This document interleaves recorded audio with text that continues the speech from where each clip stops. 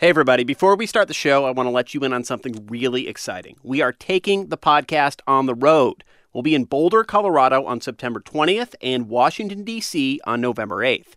We'll be taping a podcast live on stage so you can see how all this magic happens. Get a ticket at nprpresents.org. Hi, this is Jonathan. And Jeremy. And we've traveled from New Jersey to Des Moines to try to see as many Democratic candidates as we can. This podcast was recorded at 9:36 a.m. on Thursday, August 22nd. Things may have changed by the time you hear this. Okay, here's the show. They have the same vacation idea that I did. Tim, I don't know if that speaks volumes about you or the folks who sent us a timestamp. Well, hey there. It is the NPR Politics Podcast. I'm Asma Khalid. I'm covering the 2020 campaign. I'm Tamara Keith. I cover the White House. I'm Domenico Montanaro, political editor. And joining us is a very special guest and longtime friend of the podcast, Chief Economics Correspondent Scott Horsley. Welcome back, Scott. Great to be with y'all. Feels like you never left us. Well, you are currently in an airport, is that right? Yes, I'm at the Baltimore airport on my way up to New Hampshire to take part in a panel discussion with some of the candidates about the economy and fiscal matters. Take part in, you're moderating it. That's right, I'm not running for president. Scott is so modest. Well, Scott, you are with us because you know all things about the economy. And there has been a sense recently that while some of the economic indicators are really healthy looking, there's also been some jitters and concerns possibly about the overall health of the economy. So talk to us a bit about what exactly is happening. That's right. I think what we can say is that the economy is decelerating. It's still growing, but it's not growing as fast as it was, say, a year ago. Some parts of the economy are still doing fairly well. Consumers are still feeling pretty good, and they're spending a lot of money, and consumers make up more than 2/3 of all the economic activity in the country, so that's very important.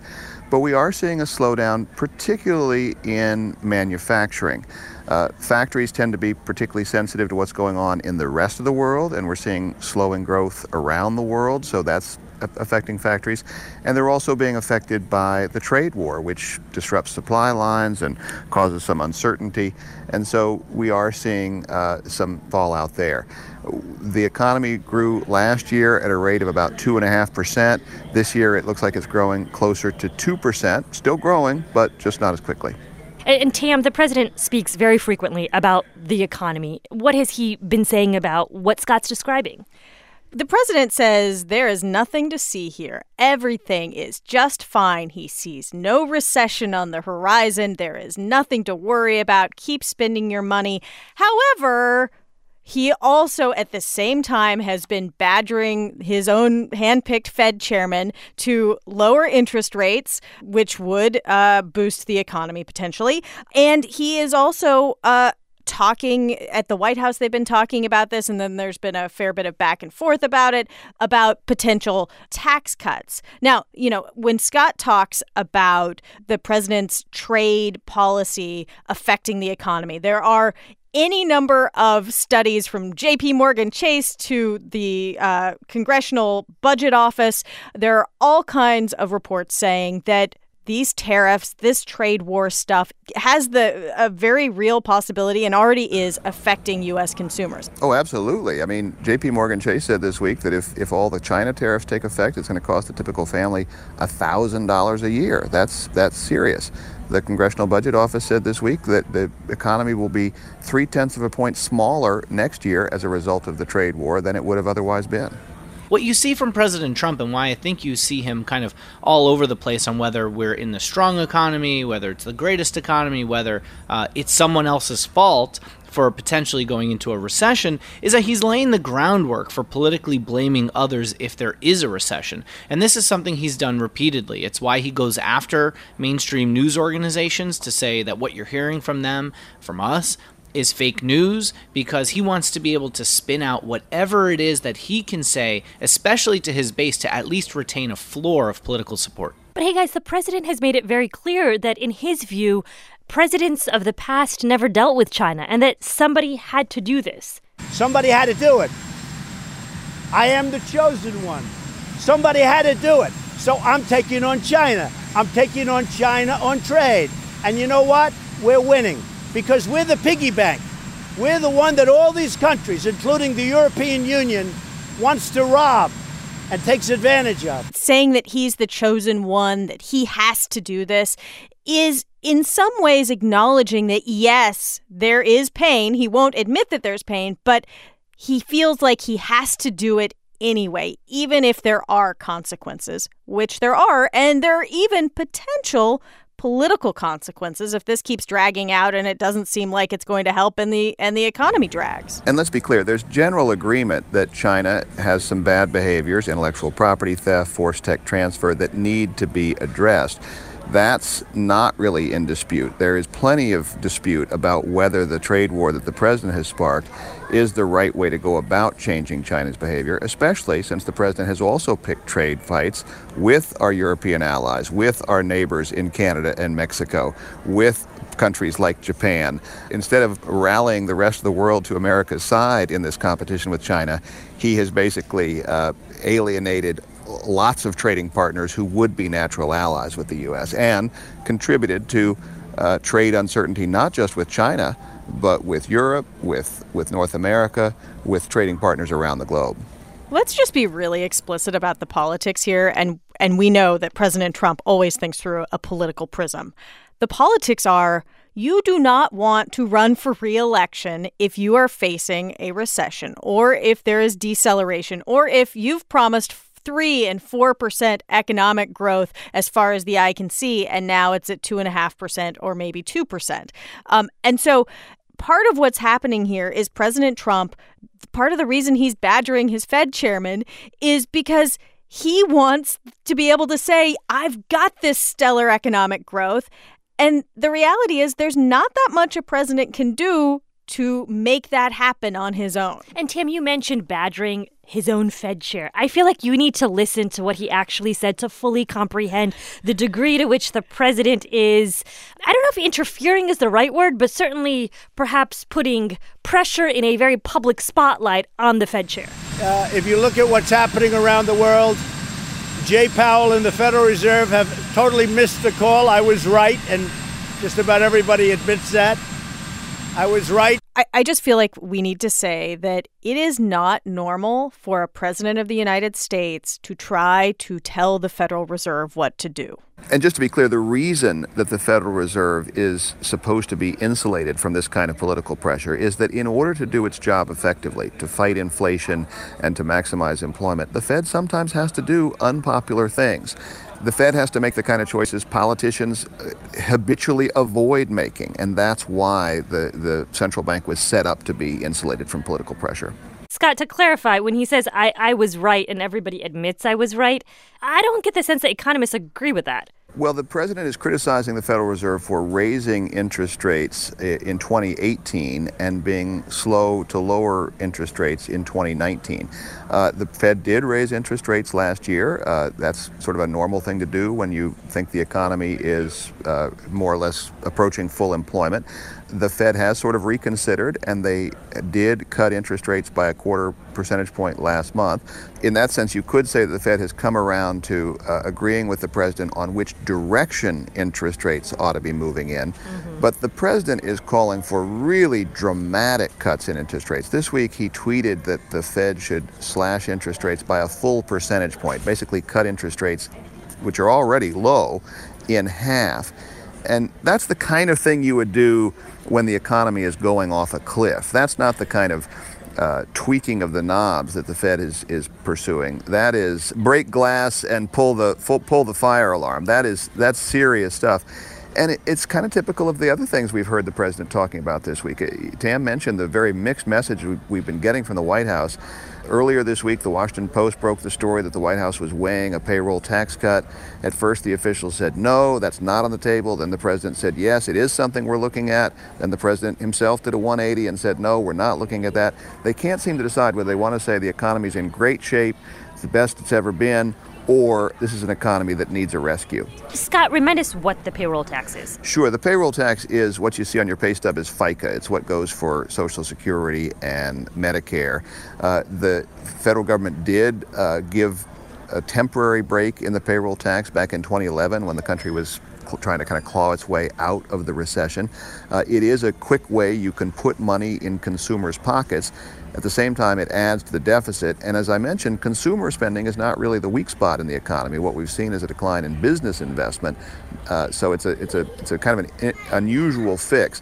What's more, it would take an act of Congress to cut the payroll taxes, and it's hard to see the Democrats in Congress doing the president any favors between now and next November unless the economy really sends signals that it's in much more dire shape than what we're seeing so far. All right, well, Scott, we are going to say goodbye to you so that you can get on that plane that you need to take. And all right, take care. Great talking to y'all.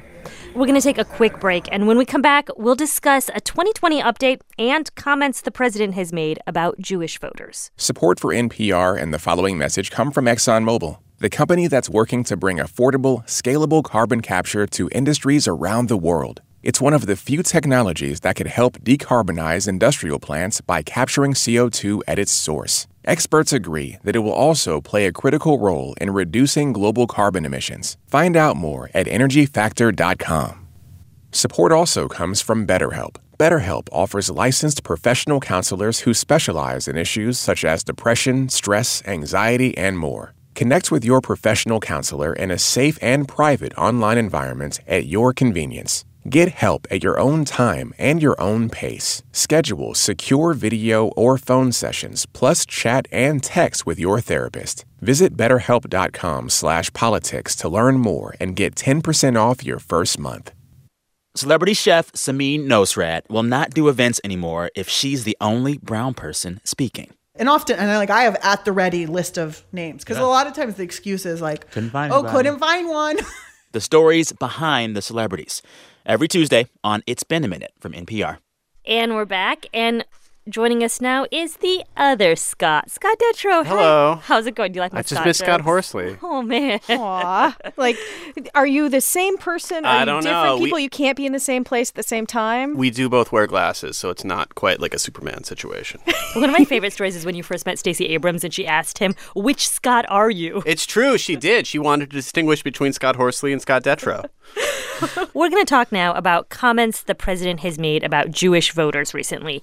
Here he is speaking to reporters in the Oval Office on Tuesday. And I think any Jewish people that vote for a Democrat, I think it shows either a total lack of knowledge or great disloyalty. He doubled down on that language Wednesday outside of the White House. In my opinion, you vote for a Democrat, you're being very disloyal to Jewish people, and you're being very disloyal to Israel. And only weak people would say anything other than that. So, Tim, let's talk about that language, specifically when the president uses the word loyalty. What does that imply? That term, when used to talk about Jewish people, is very strongly associated with anti-Semitism. And here's why. Throughout much of the history of the Jewish people, they have not had their own land. Jewish people have lived in other countries. Jewish people lived in Germany. They live in America. And there is an idea that is used against Jewish people that they have dual loyalty, that they aren't really loyal to the country that they are citizens of. And that idea has been used to justify violence against Jewish people going back centuries. And to that point, that is one of the comments that Representative Ilhan Omar made, though she said it in a slightly different way, that got her a lot of criticism for being anti-Semitic. And that's something she apologized for after she said that. We recognize, right, that the phrasing the president used is problematic. But I guess I have questions also about even how accurate the idea is of where Jewish voters' partisanship lies. Because my understanding is, right, Domenico, that Jewish voters have been overwhelmingly voting Democratic. Yeah, and first of all, this idea of loyalty that President Trump brings up completely misses the point of how American Jewish voters actually vote, because they aren't voting Israel first. You know, they're voting as a Democrat or a Republican. Their partisanship, their partisan identification is more of an indicator of how they vote. They care about things like social justice and the welfare of immigrants, and they don't necessarily agree with President Trump on his policies toward Israel. And by the way, overall, they have overwhelmingly supported Democratic presidential candidates. Since 1968, they voted on average 71% for Democrats. Barack Obama, who certainly faced lots of criticism from Republicans for his policy toward Iran, for criticizing Benjamin Netanyahu, the prime minister of Israel, for Israeli settlement expansion, he still won 70+% of the Jewish vote in 2008 and 69% of the Jewish vote in 2012. So here's the thing with President Trump. He seems to confuse or conflate or just combine what he sees as the interests of Israel with what he assumes must be the interests of Jewish people in America. Right. And those things are not one and the same. And to your point, Tim, he recently made comments that explicitly talked about what he'd done for Israel as if that was supposed to validate his comments. So I have been responsible for a lot of great things for Israel. One of them was moving the embassy to Jerusalem, making Jerusalem the capital of Israel. One of them was the Golan Heights. One of them, frankly, is Iran. Iran is a very far weakened nation right now, much different. Hopefully something works out. We'll see if it happens, it happens. Wait a minute. Wait. No president has ever done anywhere close to what I've done. He was earlier this year speaking to the Republican Jewish Coalition, which is an American group, a conservative, pro-Israel group, meeting in Las Vegas. And he said this. But I stood with your prime minister at the White House to recognize Israeli sovereignty over your the Golan prime minister. Right. They are Americans. The Republican Jewish Coalition strongly is supporting President Trump in his latest remarks. And I think it is worth flagging that both President Trump and Prime Minister Netanyahu are both in varying degrees kind of under siege politically within their own countries. I think Netanyahu much more acutely than President Trump right now. He's facing another election. He wasn't able to form a government. He's facing an indictment right now. And they have both made a strategic decision to lock arms with each other, to give each other what each other wants, and use that to bolster their own political bases within their own countries. And I think the example last week of Netanyahu not allowing two American members of Congress into the country initially at the urging of President Trump is a real clear example of that. And just to show one example of the fact that the president doesn't really understand the American Jewish voting electorate was his, again, insistence that, hey, look at all the things I've done, like moving the embassy to Jerusalem. The fact is he did that before the 2018 midterm elections, and the percentage for Jewish voters voting for Democrats went up in the 2018 midterms than it was even prior in the 2016 election, where Hillary Clinton got 71% of the Jewish vote. In 2018, it was 79% of the Jewish vote went for Democrats. As President Trump has used this language about Jewish voters, has sort of hammered on, look at how great I've been for Israel, you should vote for me, as sort of the implication. And I've been very confused by that because of the makeup of the Jewish electorate and all of this. What is he up to? I've been very confused. I talked to someone at a sort of progressive Jewish group called J Street, Jeremy Ben-Ami, and he explained it this way. Israel is an issue not simply for the Jewish community. It's an issue now in very much what constitutes the base of Donald Trump. It is an evangelical issue. It's an issue in many red states, and it is comparable as a cultural divide on things like guns, abortion, and other culture war issues. So, like, in a way, this may not be about Jewish voters at all, but maybe more about evangelical voters or white voters, which would be similar to the pitch to black voters. But that would sort of make sense, you see, when you look at the polling numbers, when you look at, sympathy with Israel. When that question is polled, the Pew Research Center has looked at it from 1978 all the way up to 2018. And you've seen that back in the 70s, Democrats and Republicans, this was a fairly bipartisan support issue.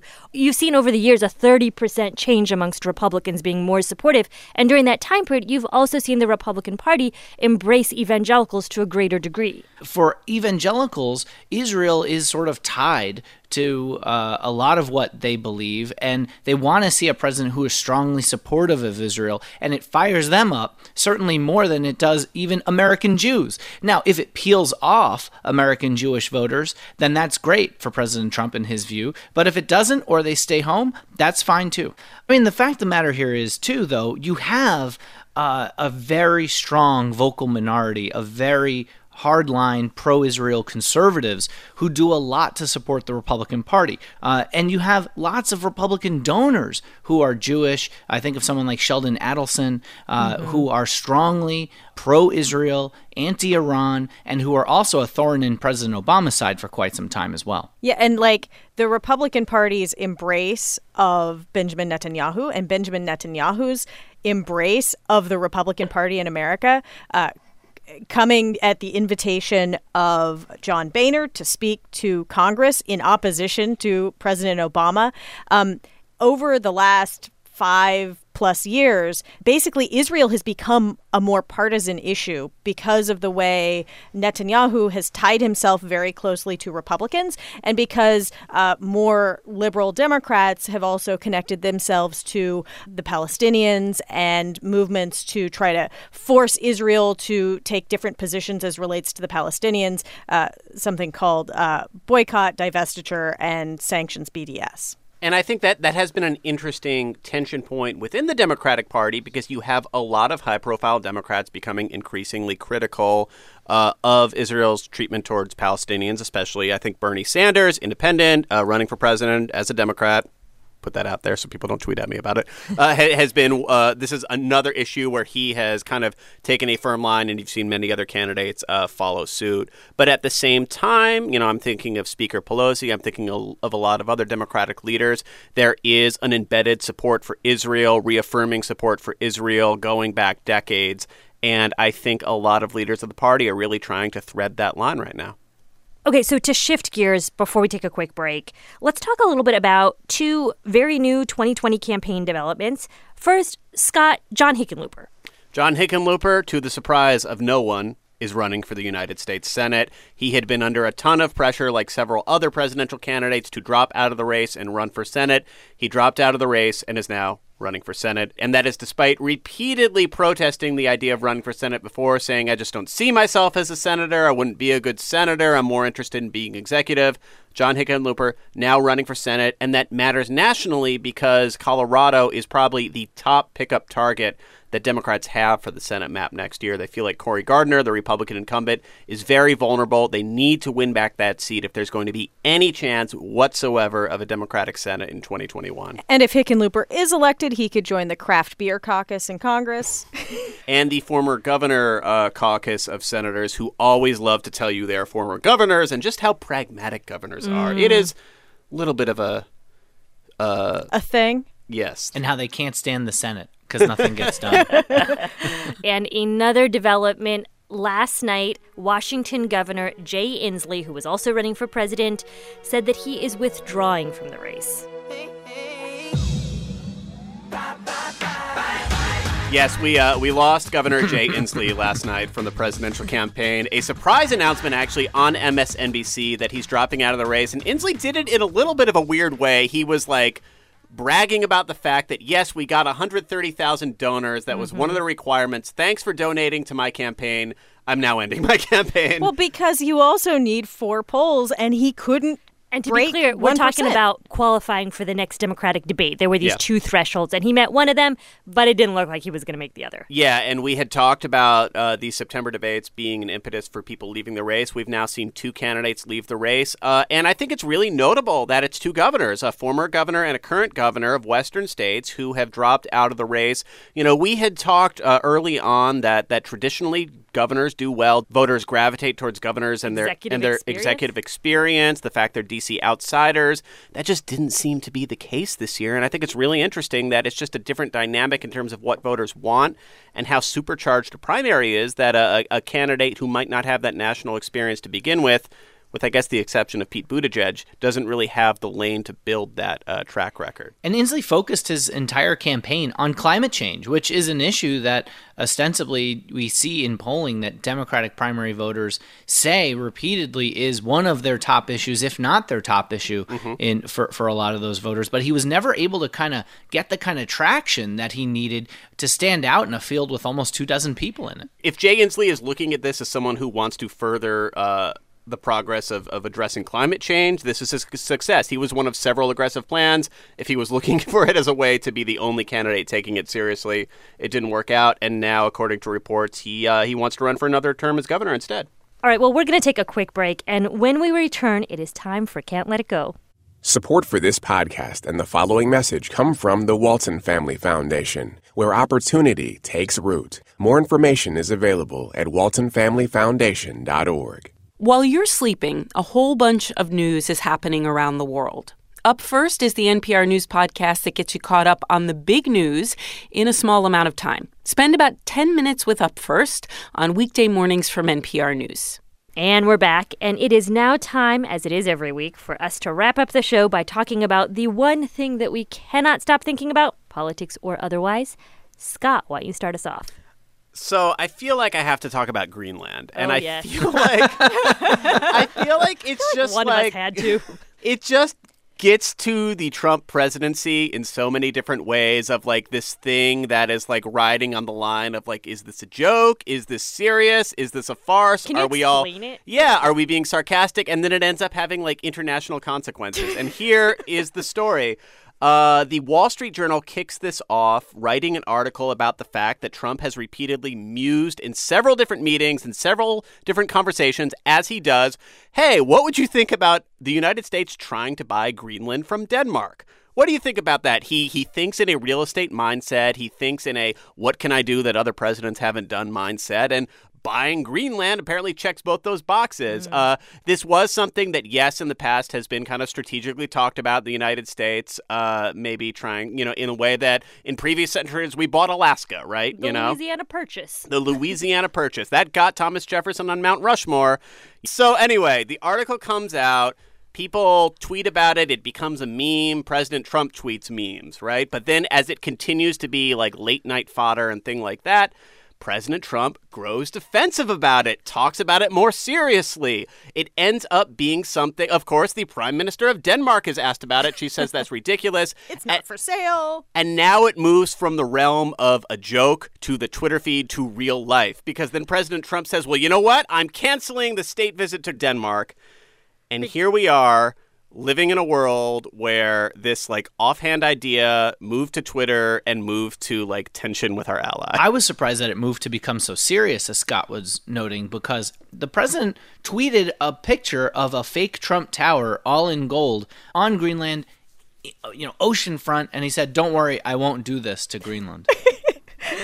Asma, what can't you let go of? I don't know if you all read the September issue of Vogue, but not yet. Not yet. Okay, well, it is usually like the big, fancy, fat edition of Vogue. And in it, there was an interview with Tom Ford, fashion designer extraordinaire. Apparently, Tom Ford is a huge fan of Mayor Pete Buttigieg, the mayor of South Bend, Indiana. And he met him at this small early lunch early on in his candidacy. And when he did, he said, he noticed that Buttigieg looked kind of smaller than he had expected due to the generous cut of his suit, being that he thought that Pete Buttigieg's suit was a little baggy. Now, in me reading this, I was thinking, well, it didn't look as baggy as President Trump's. But nonetheless, Tom Ford thought there was something he, as fashion designer extraordinaire, could do to help. So he texted Pete Buttigieg's husband to offer some help and offer sartorial guidance. Long story short, they didn't bite. They didn't take the offer. Tom Ford says, nonetheless, he is not bothered by this. He still is apparently a fan of Pete Buttigieg. He said he knew that obviously Pete Buttigieg could not wear his clothes because they are, quote, too expensive, they're wrong, they're not made in America. And besides, whatever he's doing is working. So does anyone need to F with it? Wow. I will tell you this, if he wants to come and tailor my clothes, I would be more than happy to take his advice and help. Free offer there for you, Tom Ford. All right. Well, Tam, what can you not let go of? this is a long windup, but Scott Detrow, when you and I were on parental leave, you were in a news blackout. You were refusing to pay... An aggressive news blackout. But you said, in the Trump era, it is a soap opera. It is not reality TV. The characters, they come back. The plot lines, they come back. Well, this week was one of those weeks because we had both Anthony Scaramucci back in our lives, the former communications director, and we now have learned that Sean Spicer, the former press secretary, is going to be on Dancing with the Stars. Straight from the briefing room is Sean Spicer. Now, like everything in the Trump era, this was not without controversy. And Tom Bergeron, the longtime host, did you know this is season 28? Sure didn't. Yeah, neither did I. The longtime host of Dancing with the Stars put out a lengthy statement on Twitter essentially saying, I was really hoping this season we would just have no politics, no controversy. People could just escape into Dancing with the Stars. I conveyed this to the producers. They clearly disagreed with me. He did not mention Spicer's name, but he said the show must go on. And the show will go on. There will be dancing. I wonder who his partner's going to be. Someone good, because that's what they usually do with people who have a hard time dancing. How do you know? He might be a graceful dancer, Domenico. Okay. All right, Domenico, what can you not let go? I can't let go of the fact that Elizabeth Warren, who's somebody who takes all these selfies with people, right? She's taken over 30,000 selfies. One of the people that she encountered now is her doppelganger, and she did sort of a double take. Stephanie Oyen from Minnesota kind of stepped up in the crowd, and apparently Warren saw her, called out to her, and said that they had to talk. And when you see the pictures of them side by side, it is really uncanny. And I know some of you have actually seen some of this too. Yeah, and some of the people in the crowd were trying to take pictures with the doppelganger, and finally she was like, I better take these glasses and jacket off because this is getting awkward. But the haircut is, like, spot on. Yeah, their profile was really remarkable, just seeing them together. And this thing has gone so mainstream that even Inside Edition had a headline on them. Can you tell the real Elizabeth Warren from her doppelganger? That is really strange when things kind of get into that realm. All right, well, that is a wrap for today. We will be back as soon as there is more political news that you need to know about. I'm Asma Khalid. I'm covering the 2020 campaign. I'm Tamara Keith. I cover the White House. I'm Domenico Montanaro, political editor. And I'm Scott Detrow. I also cover the campaign. And thank you for listening to the NPR Politics Podcast.